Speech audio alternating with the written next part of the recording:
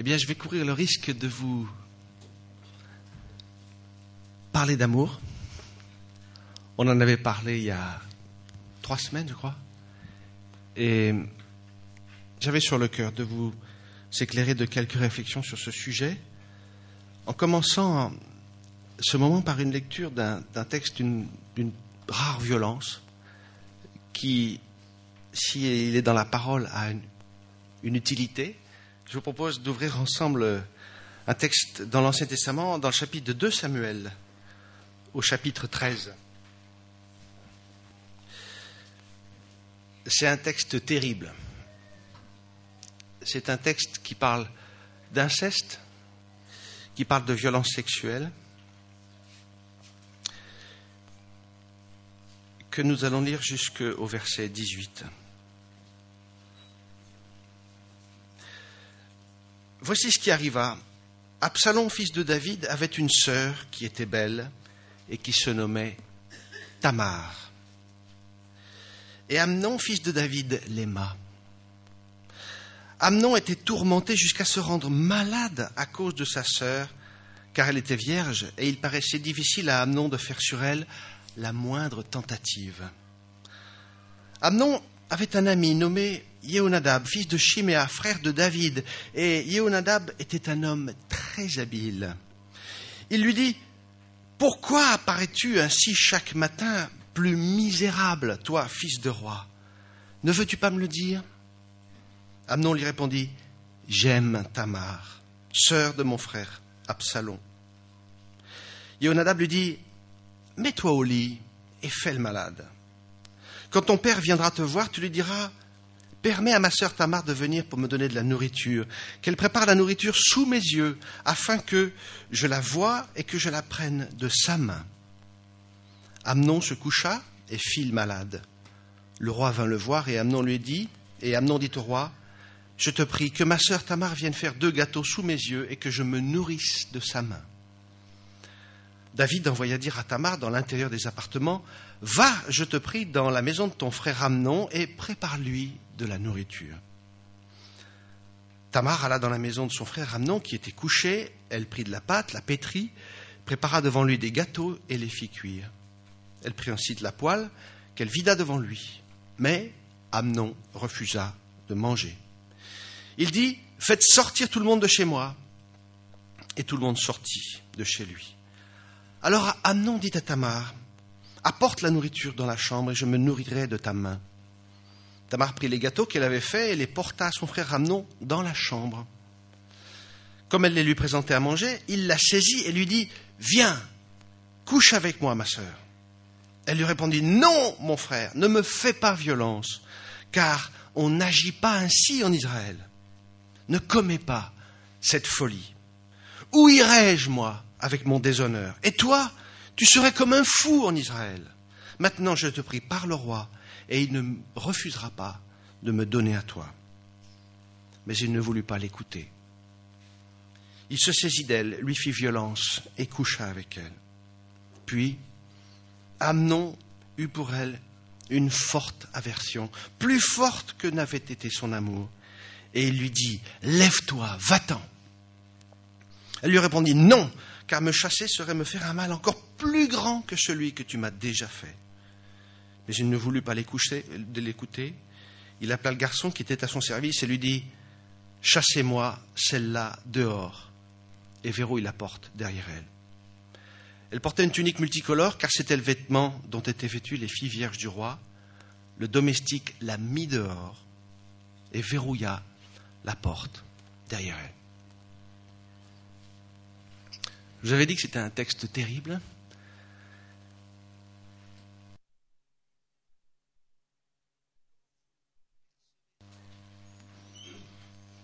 C'est une question ouverte. Est-ce que c'est de l'amour ? C'est du désir, c'est pas de l'amour. C'est ça que vous dites ? Il n'y a pas de piège, hein ?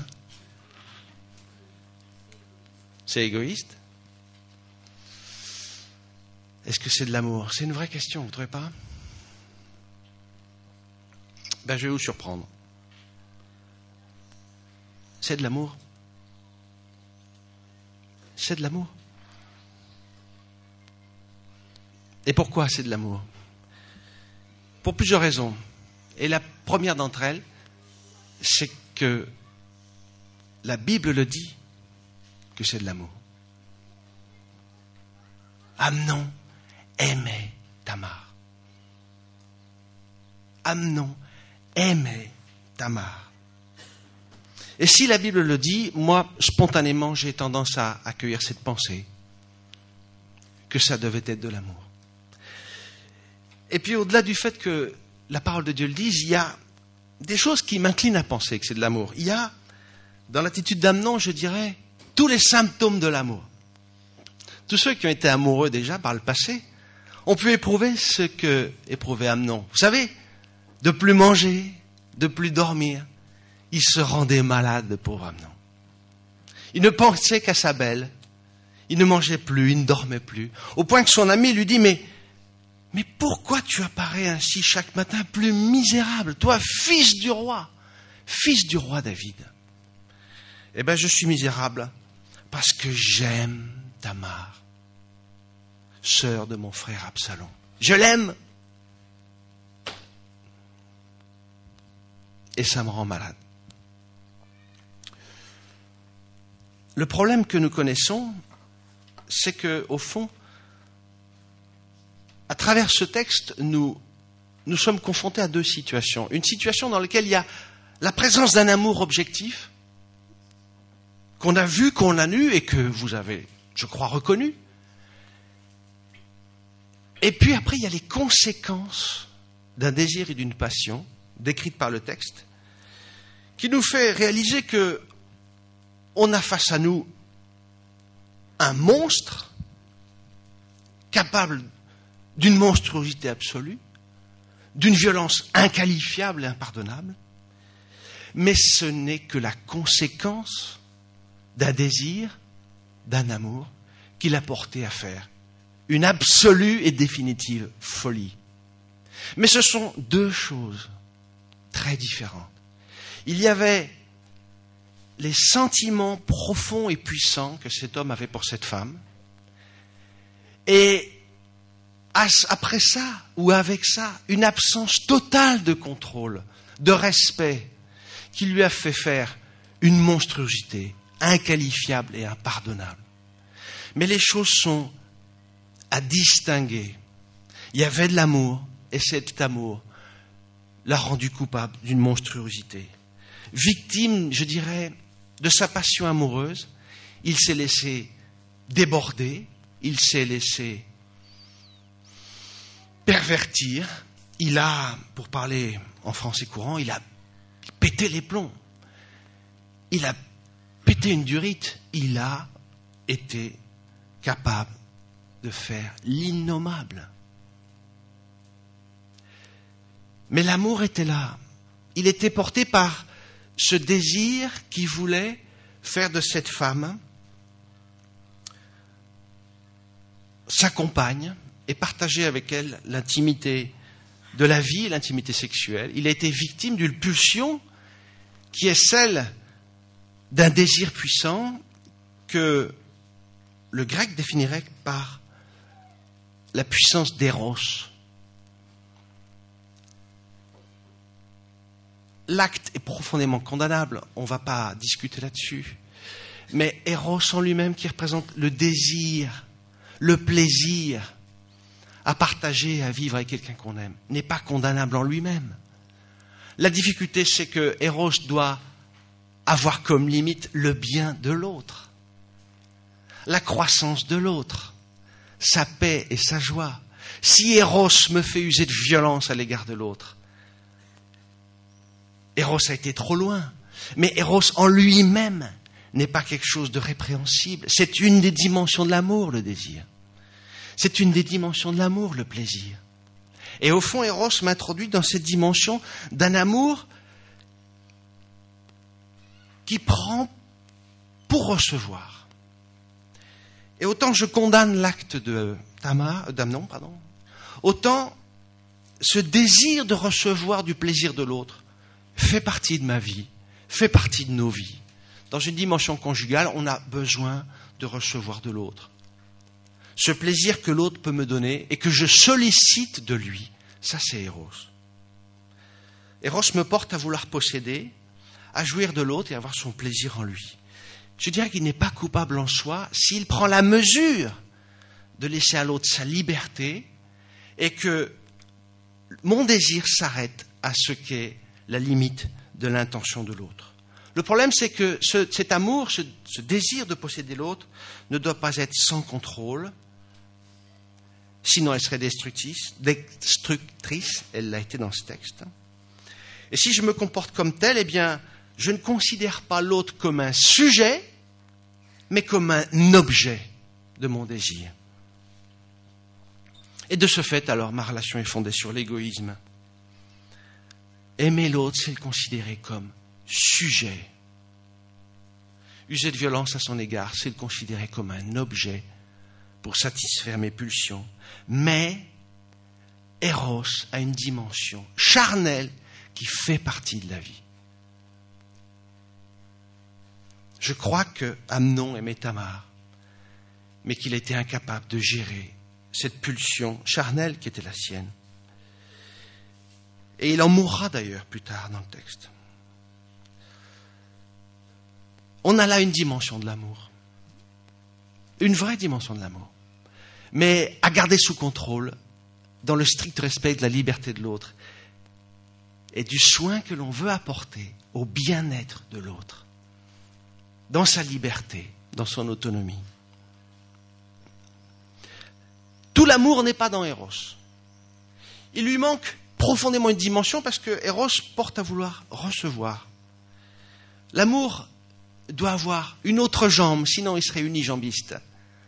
C'est la dimension du don, la dimension de l'offrande de soi.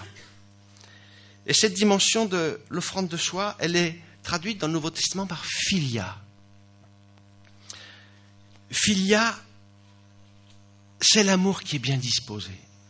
C'est l'amour qui est tourné vers l'autre pour son bien et qui est attentif à vouloir partager et offrir. Vouloir profondément le bien de l'autre. Et cette dimension de philia, c'est la dimension qui régit, je dirais, notre vie conjugale, la vie dans nos relations sociales, la vie dans la vie de la communauté. C'est au fond le désir d'offrir à l'autre quelque chose pour lui exprimer qu'il a du prix pour nous. Mais le problème de philia, c'est que la plupart du temps, philia se fonde sur nos préférences. C'est-à-dire, je t'aime parce que je te préfère. Et pour toi, je serai capable de faire des choses que je ne ferai pas pour d'autres.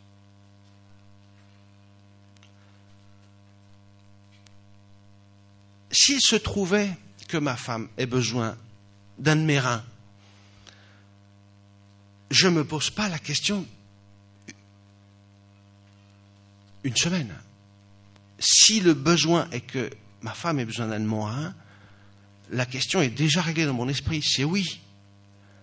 Je lui en ferai l'offrande. Est-ce que je le ferai pour un collègue de bureau ? C'est beaucoup plus compliqué pour moi.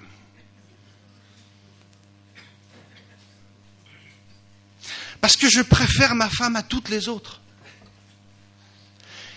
Il y a des gens qui pourraient m'appeler à minuit et me faire prendre ma voiture pour faire 400 km, mais je ne le ferai pas pour n'importe qui.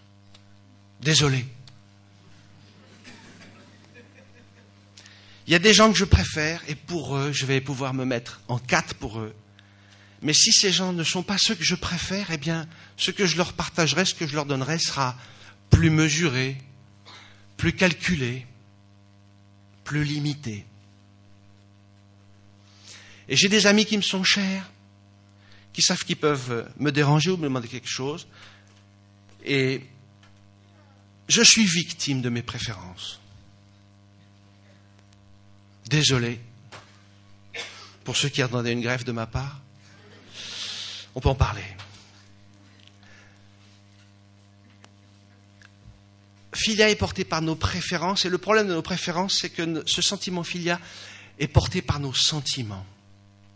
C'est-à-dire que j'ai une relation particulière avec quelqu'un parce que il a des qualités que j'admire, qui fait que celui-là, il est à part, il a du prix pour moi. Je suis admiratif de sa générosité, de son courage, de que sais-je. Et puis il y a aussi ce qu'il me renvoie de moi. Vous savez, les messages que vous recevez de quelqu'un qui vous font réaliser que finalement vous êtes quelqu'un de pas mal. Je trouve qu'on les aime, ces gens-là. Quand quelqu'un nous renvoie une bonne image en disant « T'es vraiment un mec super, mais je t'aime, toi. » C'est-à-dire que nos sentiments sont profondément fondés sur ce que nous percevons de l'image que nous avons dans les yeux d'autrui. Et cette difficulté de Philia, c'est que notre amour en Philia, porté par nos sentiments et esclave de nos préférences, fait que c'est par nature un amour inconstant, irrégulier. Quand j'arrive à la maison, que ma femme m'a préparé un petit plat et qu'elle est tout sourire, je l'adore. Et quand j'arrive le soir et qu'elle est fatiguée, elle n'a rien préparé, elle est d'une humeur massacrante, je ne suis pas forcément au mieux dans ma capacité à lui dire « Chérie, combien je suis heureux de te retrouver ». C'est-à-dire que selon mon humeur, je vais l'accueillir différemment. Et l'expression que j'aurai de mon amour avec elle va être changeant, fluctuant. Il y aura des bons, il y aura des moins bons jours. Et bien, Philia est enfermée dans notre humanité, incapable de passer au-delà pour donner à l'amour sa constance, sa régularité. Et si vous étudiez vos vies comme je le fais, il y a des gens que vous avez aimés et que vous n'aimez plus. Il y a des gens qui vous ont trouvé super et qui vous trouvent plus super. Vous avez pu être apprécié et vous ne l'êtes plus.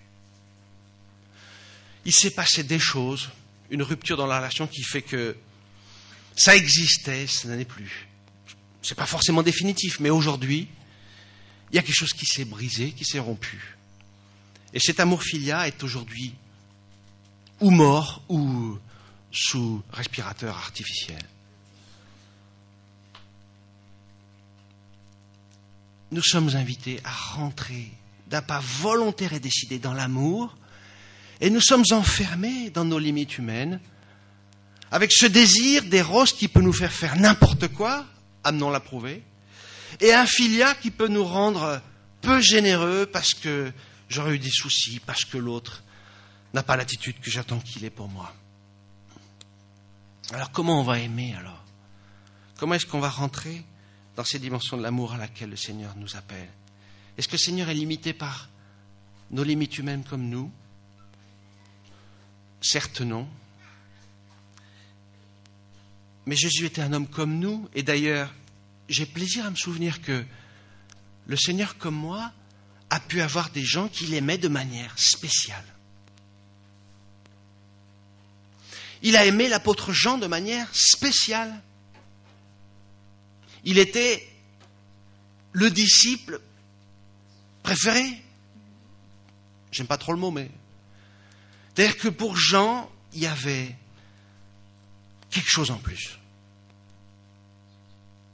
Et c'est à Jean qu'il va faire cette demande particulière de prendre soin de sa mère, et à la croix, il va se lier quelque chose entre Jean et Marie, particulier, fondé sur cette relation particulière que le Seigneur avait pour Jean. Le disciple que Jésus aimait. Le Seigneur a eu des amis qui avaient une place à part dans son cœur. Je pense à Lazare. Il est appelé au chevet de Lazare qui est malade.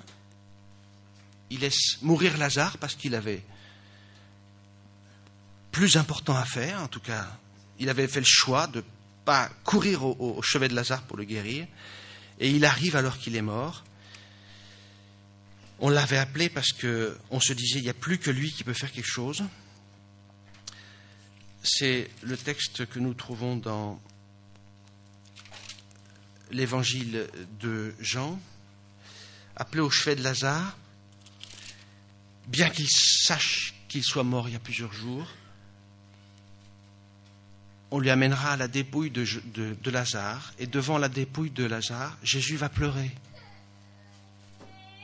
Jésus va pleurer devant la dépouille de son ami. Et les gens qui seront autour vont dire, voyez combien il aimait Lazare. Et l'amour qu'il a eu pour Lazare va faire qu'il va ressusciter Lazare. Une affection particulière du Seigneur pour Jean, une affection du Seigneur particulière pour Lazare. Et je retrouve dans cette disposition du cœur du Seigneur quelque chose qui évoque mon humanité. Il a eu des préférences comme j'en ai, et ça le rend proche de moi. Et en même temps, il a eu la capacité d'aimer bien plus haut, bien plus grand que nous, dans une capacité d'amour qui échappe complètement à notre nature humaine. Le verset le plus connu du Nouveau Testament, c'est Jean, chapitre 3, verset 16. Dieu a tant aimé le monde qu'il a donné son Fils, afin que quiconque croit en lui ne périsse pas, mais qu'il ait la vie éternelle. Alors les traducteurs du Nouveau Testament ont eu un vrai problème pour rédiger l'Évangile en grec.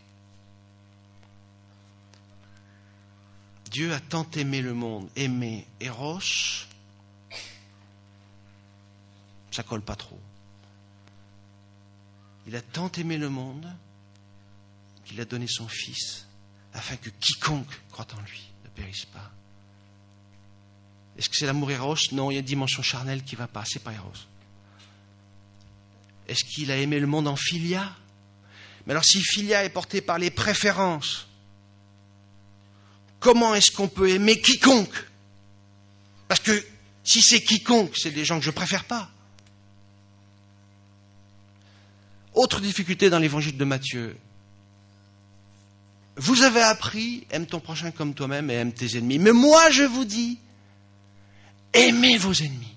Bénissez ceux qui vous maudissent. Faites du bien à ceux qui vous maltraitent. Est-ce que j'aime mes ennemis en Eros? Non. Est-ce que je les aime en philia? Non, puisque si j'aime en philia à cause de mes préférences, mon ennemi est celui que je ne préfère pas. Nouveau problème. Il fallait trouver un autre mot, une autre dimension, pour exprimer l'amour inconditionnel que Dieu a pour nous et traduire l'appel qui nous est lancé d'aimer les autres en dehors de nos limites humaines avec une dimension qui puisse être nouvelle. Et c'est agapé. L'amour inconditionnel, l'amour absolu, total, sans limite, sans compensation, sans condition, l'amour intégral. Dieu nous aime comme ça, de manière absolue. Il n'a pas usé en agapé d'amour qui se fonde sur ses préférences. Il ne nous aime pas selon une économie qui puisse être une économie humaine. L'amour dont Dieu nous aime, il est évidemment décrit dans la parole, et je pourrais le qualifier ainsi. L'amour de notre Dieu est patient, serviable. Il n'est pas envieux, il ne s'en vante pas, il ne s'enfle pas d'orgueil, il ne fait rien de malhonnête. L'amour de notre Dieu ne cherche pas son intérêt, il ne s'irrite pas, il ne médite pas le mal, il ne se réjouit pas de l'injustice, mais il se réjouit de la vérité. L'amour de notre Dieu pardonne tout, il croit tout, il espère tout, il supporte tout. L'amour de notre Dieu ne succombe jamais. Là, on est dans une dimension de l'amour qui est au-dessus de tout et affranchie de nos limites humaines. On a un vrai problème, mes amis, parce que nous qui sommes enfermés dans notre humanité, en Eros ou Agapé, Eros ou Philia, pardon, comment est-ce qu'on va pouvoir changer de niveau et rentrer dans cette dimension de l'amour auquel le Seigneur nous appelle? Toute la parole de Dieu nous exhorte à aimer. Tu aimeras ton prochain comme toi-même. Mais qui est capable de ces choses? Qui est capable de ces choses? Je suis incapable d'aimer mon prochain comme moi-même, définitivement. J'en fais le triste aveu devant vous. Et Jésus qui en rajoute, qui dit, aimez-vous les autres, aimez-vous les uns les autres comme je vous ai aimé. Mais qui peut se prévaloir d'un amour comme celui du Seigneur à notre égard? Nous en sommes, j'en suis, définitivement, absolument incapables. Alors comment on va faire? Comment on rentre de plein pied dans l'appel que le Seigneur nous a lancé? Parce que s'il nous a appelés à cette dimension, il doit y avoir un moyen de pouvoir exécuter son projet pour nous.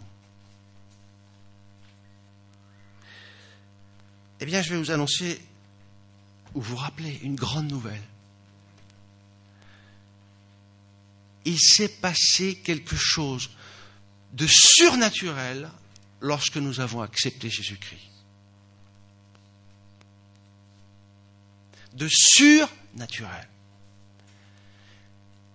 Il a fait habiter son esprit en nous. Et c'est cet esprit qui nous permet d'être sûrs que nous sommes devenus enfants de Dieu. L'épître de Jean nous rappelle, à ceci nous reconnaissons que nous demeurons en lui et lui en nous, c'est qu'il nous a donné son esprit. Alléluia. Et l'épître de Jacques dit, il aime jusqu'à la jalousie l'esprit qu'il a fait habiter en nous. C'est-à-dire qu'il y a une graine qui a été mise dans nos cœurs. Une graine qui a profondément une origine surnaturelle. Au vrai sens du terme. Une origine surnaturelle. Et le problème de cette graine plantée dans nos cœurs, cet esprit qui nous rend capables de changer de dimension, eh bien cette graine, nous avons désormais une responsabilité. C'est de lui faire porter du fruit. Tous, nous tous, chacun et moi. On a reçu ce cadeau de l'Esprit Saint en nous, et le Seigneur attend de nous maintenant que cet esprit semé dans nos vies porte du fruit.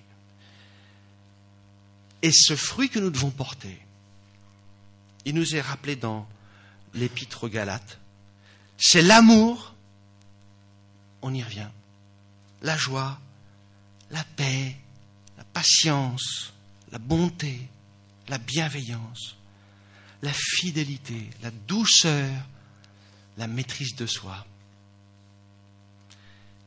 Qui parviendra à ces choses dans notre seule humanité? Il nous faut réaliser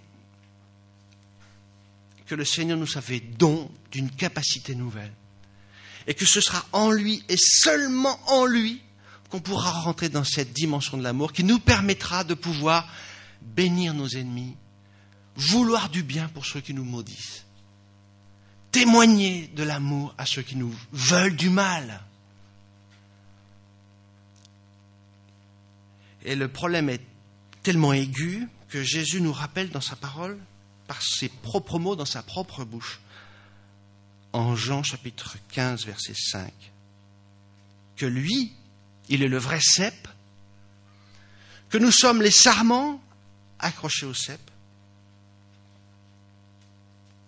Et il nous dit, celui qui demeure en moi, comme moi en lui, porte beaucoup de fruits, car sans moi, vous ne pouvez rien faire. Aïe, aïe, aïe. Sans moi, vous ne pouvez rien faire. Ça veut dire quoi? Que sans reconnaître notre absolue et définitive incapacité de pouvoir aimer, nous ne pouvons pas porter les fruits que le Saint-Esprit appelle de ses vœux dans nos vies. C'est-à-dire que nous avons maintenant à faire le deuil de notre désir de vouloir aimer sans une relation intime avec Dieu. C'est-à-dire que l'amour humain va rester absolument et définitivement infirme parce que nous voudrons aimer avec nos forces alors qu'il faut désormais compter sur ce que le Saint-Esprit est venu installer et enraciner en nous. C'est-à-dire si ma relation avec Jésus-Christ ne me remplit pas de cette capacité d'aimer, je n'y arriverai pas. Je ne pourrai pas prier pour ceux qui me maudissent. Je ne pourrai pas aimer ceux que je rencontre. Je ne pourrai pas vouloir du bien à ceux qui me font du mal. Je n'y arriverai pas. Et si on bute sur une difficulté à aimer, c'est parce que nous voulons aimer sans lui, en comptant sur la simple bonne disposition du cœur. Mais c'est un échec assuré. On va retomber dans nos errements parce que sans lui, nous ne pouvons rien faire. Rien faire.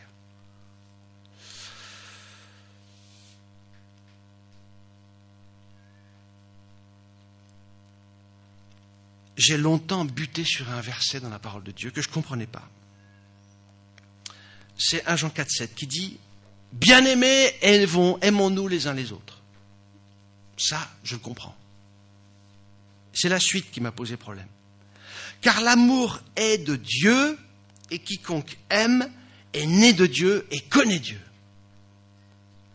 Et longtemps, j'ai dit « Mais on peut parfaitement aimer sans Dieu. Il y a des gens dans le monde qui s'aiment et qui ne connaissent pas Dieu. » Et je ne comprenais pas ce que voulait dire, car l'amour est de Dieu, et quiconque aime est né de Dieu et connaît Dieu.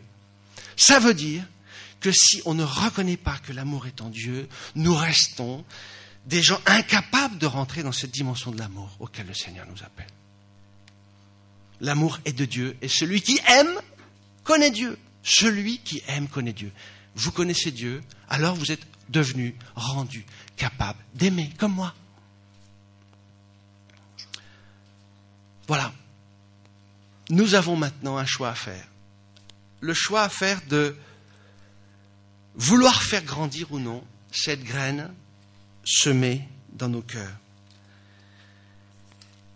Et cette image de la graine, cette parabole de la graine, j'en trouve pas plus belle illustration que dans Matthieu 13. Cette parabole tellement connue du semeur. Un semeur sortit pour semer. Comme il semait, quelques grains tombèrent le long du chemin, les oiseaux vinrent et les mangèrent. D'autres tombèrent dans des endroits pierreux, où il n'y avait pas beaucoup de terre. Ils le verrent aussitôt parce qu'ils ne trouvèrent pas une terre profonde. Mais quand le soleil se leva, ils furent brûlés et séchèrent, faute de racines. D'autres tombèrent parmi les épines montèrent et les étouffèrent. D'autres tombèrent dans la bonne terre, ils donnèrent du fruit.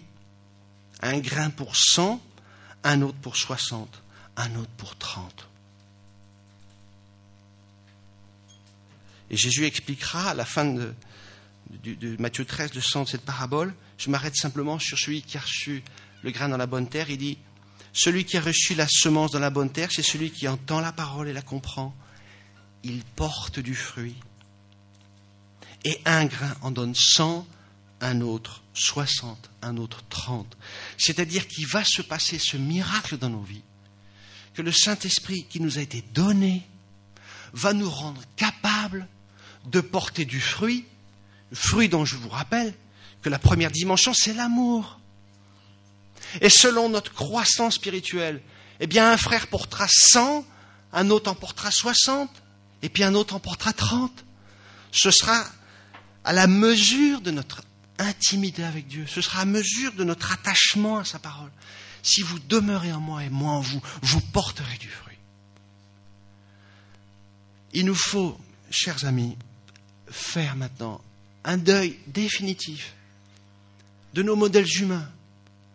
Arrêtez de croire qu'on va pouvoir sortir de là et aimer sans qu'on croise, sans le secours surnaturel de la grâce de Dieu. Il nous faut nous mettre à genoux et reconnaître que tout est en Jésus-Christ, dans notre relation avec lui, et que ce sera lui qui nous rendra capables de le faire. Et je termine en citant ces textes d'Hébreux. La paix de Dieu a ressuscité d'entre les morts notre Seigneur Jésus-Christ, lequel a scellé de son sang l'alliance éternelle. il l'a institué, Jésus donc, comme souverain berger de ses brebis. Qu'il vous dispose à faire le bien sous toutes ses formes et vous rende capable d'accomplir sa volonté. Qu'il réalise lui-même en vous et en nous, par Jésus-Christ, ce qui lui est agréable. Qu'il réalise lui-même en vous et en nous, par Jésus-Christ, ce qui lui est agréable. Car à lui seul soit la gloire au siècle des siècles. Et la fin de Thessaloniciens 1,5-23 nous dit, celui qui vous a appelé est fidèle, c'est lui qui le fera. Alléluia. Il l'a fait en semant dans nos cœurs la graine de l'amour. Nous avons maintenant la responsabilité de la faire grandir dans une décision, dans un renoncement, dans le deuil à consentir, de vouloir aimer sans le secours de notre Dieu. On va voir changer nos relations conjugales, on va voir changer nos relations professionnelles, on va voir changer nos relations dans l'Église, si on rentre dans cette 4e dimension de l'amour. S'attacher à vivre une intimité relationnelle avec notre Seigneur, pour que nous soyons rendus capables d'aimer comme il y aspire. Amen.